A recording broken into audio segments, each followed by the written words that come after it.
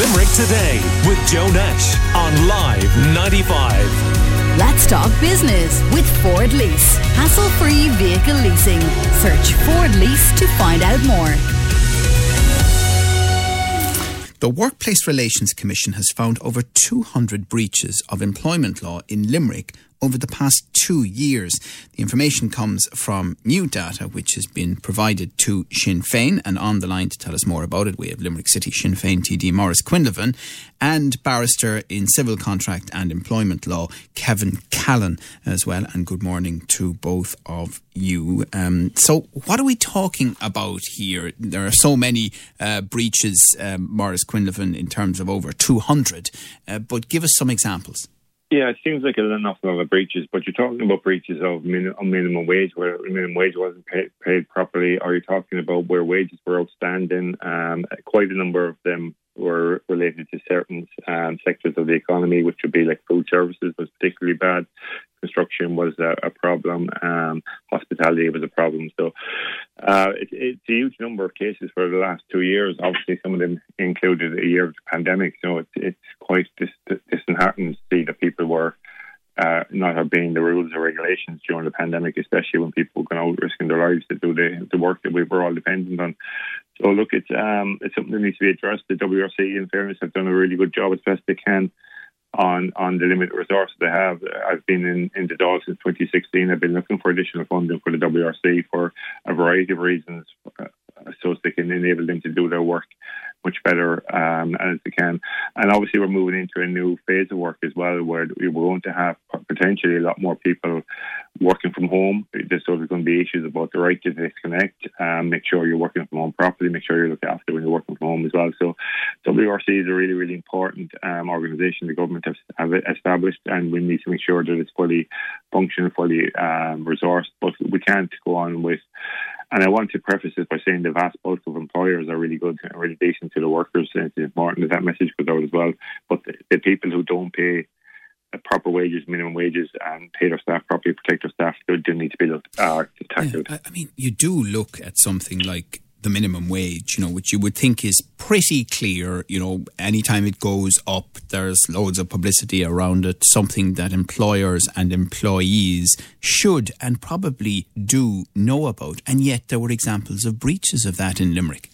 Yeah, it's incredible to understand in this day and age that most people would be well aware of the minimum wage, what they're supposed to pay as the minimum wage, and that companies still feel that they're in a position not to pay it. It's disgraceful that WRC has to investigate to actually prove that happened, but there's clear evidence that happened, and a number of employers obviously have not paid the minimum wage to their staff, or haven't paid wages that were agreed to their staff. So it is important that WRC continue the investigations. They found out that in the investigations we're doing, over a third of them have found some sort of a breach, whether it was not issuing contracts, not paying proper wages, not paying, giving staff proper breaks. So it's really, really important that, as I said, we enhance the WRC, the Workers Relations Commission, and make sure that employees are protected. We are coming out of the pandemic slowly. The economy is coming back together. Hopefully, we will be doing well in the next couple of months. And it's important that employers have been given the support they have been given, but that employees are protected as well. Yeah, we're chatting to Sinn Féin Limerick City TD Maurice Quinlivan about the Workplace Relations Commission finding over 200 breaches of employment law in Limerick over the past 2 years. As I mentioned, Kevin Callan, who's consultancy manager and qualified barrister at Global Employment Law Consultancy Peninsula, is also on the line. So how much of this is deliberate, do you think, on the part of employers, Kevin, and from an employee's perspective? Is there still a lack of knowledge about what protections they have in law? Well, Joe, good morning, and thanks for inviting me onto the show. I suppose from years of experience in dealing with this, I think it's really important for listeners, whether they're employers or employees, to know exactly how this works. We're dealing here with the Inspection and Enforcement Service, which is in effect in place from 2015. And of the visits that were made, the total inspections nationally were actually 7,687. Unannounced inspections of those were 5,202. So that's literally when an inspector walks up to your door and comes in, identifies themselves to start an inspection. So this is something that does take employers by surprise when it happens. And part of the inspection is the right, and it is a right, and employers must comply with an inspection officer. They can't tell them no. They must comply with what they're asking. But they can look at your records, your sign-in sheets, your clock-in, clock-out system, your statutory breaks, your annual leave, and as Maurice said there, the payment of wages. All of that is at play in one of these inspections. They also can be joint inspections with somebody from social protection, the Gardaí, which a big part of the report is work permits, which came up in 2020. But they can also have somebody from the Revenue Commissioners with them as well. So it does take some people by surprise when somebody appears on the doorstep to say, we're doing a statutory inspection. Of the visits that were made, 68% of them were actually unannounced. And I think, Joe, to answer your question, is it deliberate? I don't think in many cases it is. I think it's that possibly an employer hasn't had a system in place for the likes of tracking breaks or annual leave, and something is missed. And over time, the amount clocks up. But Maurice mentioned some sectors there. Some were very high in terms of non-compliance. Like mining and quarrying was 100% breaches found. Other sectors, real estate, 50%. Equine activity, 92% breach rate. So some are actually very high. Sorry, and that's not just in Limerick now, we should specify that's nationally. Yeah, and I was just looking at other counties. So the likes of Meath had about 240, Louth had 250 cases that were found here as well. So it does come up. And obviously with COVID, some of these inspections were also bringing in the return to work safety protocol. Now they found 87% of employers were compliant with that side of it.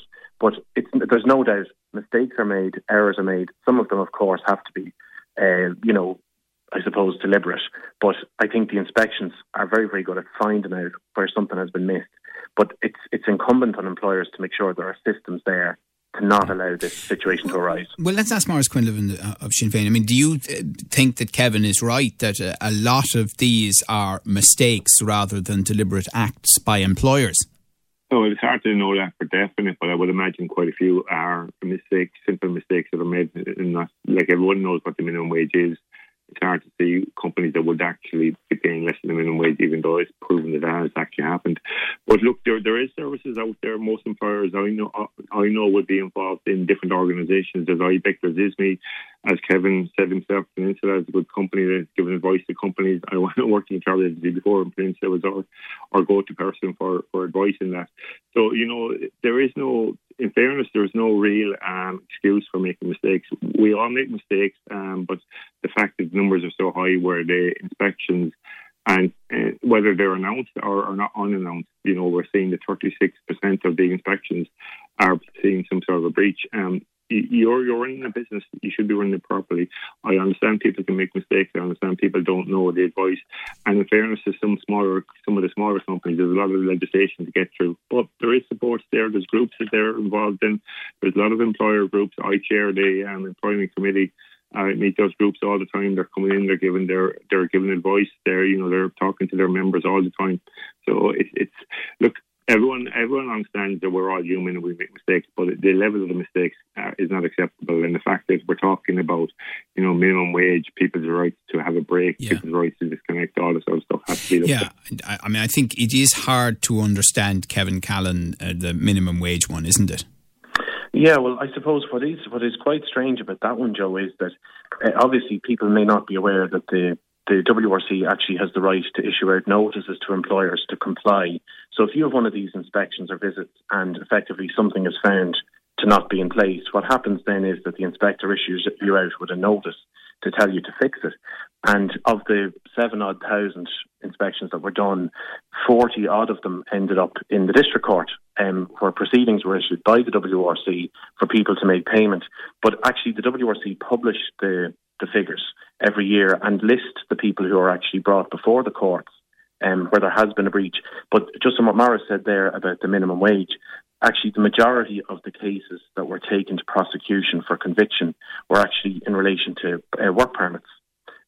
So we have some which are organisational working time, which, as I said, could be that there was no system in place for recording hours, which again should be there. There's absolutely no excuse for that. But other ones would have included, a small number of them would have been minimum wage.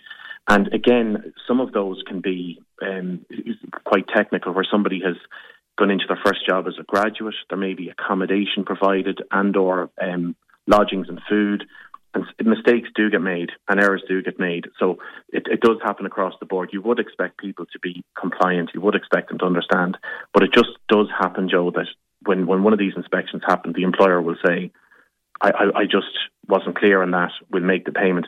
So of the cases which were actually run and the payments of wages which were required, they were paid out. A very small minority actually went before the courts. Right. So the vast majority of employers, when they see that something is wrong and they're told to pay it, they pay it. Okay.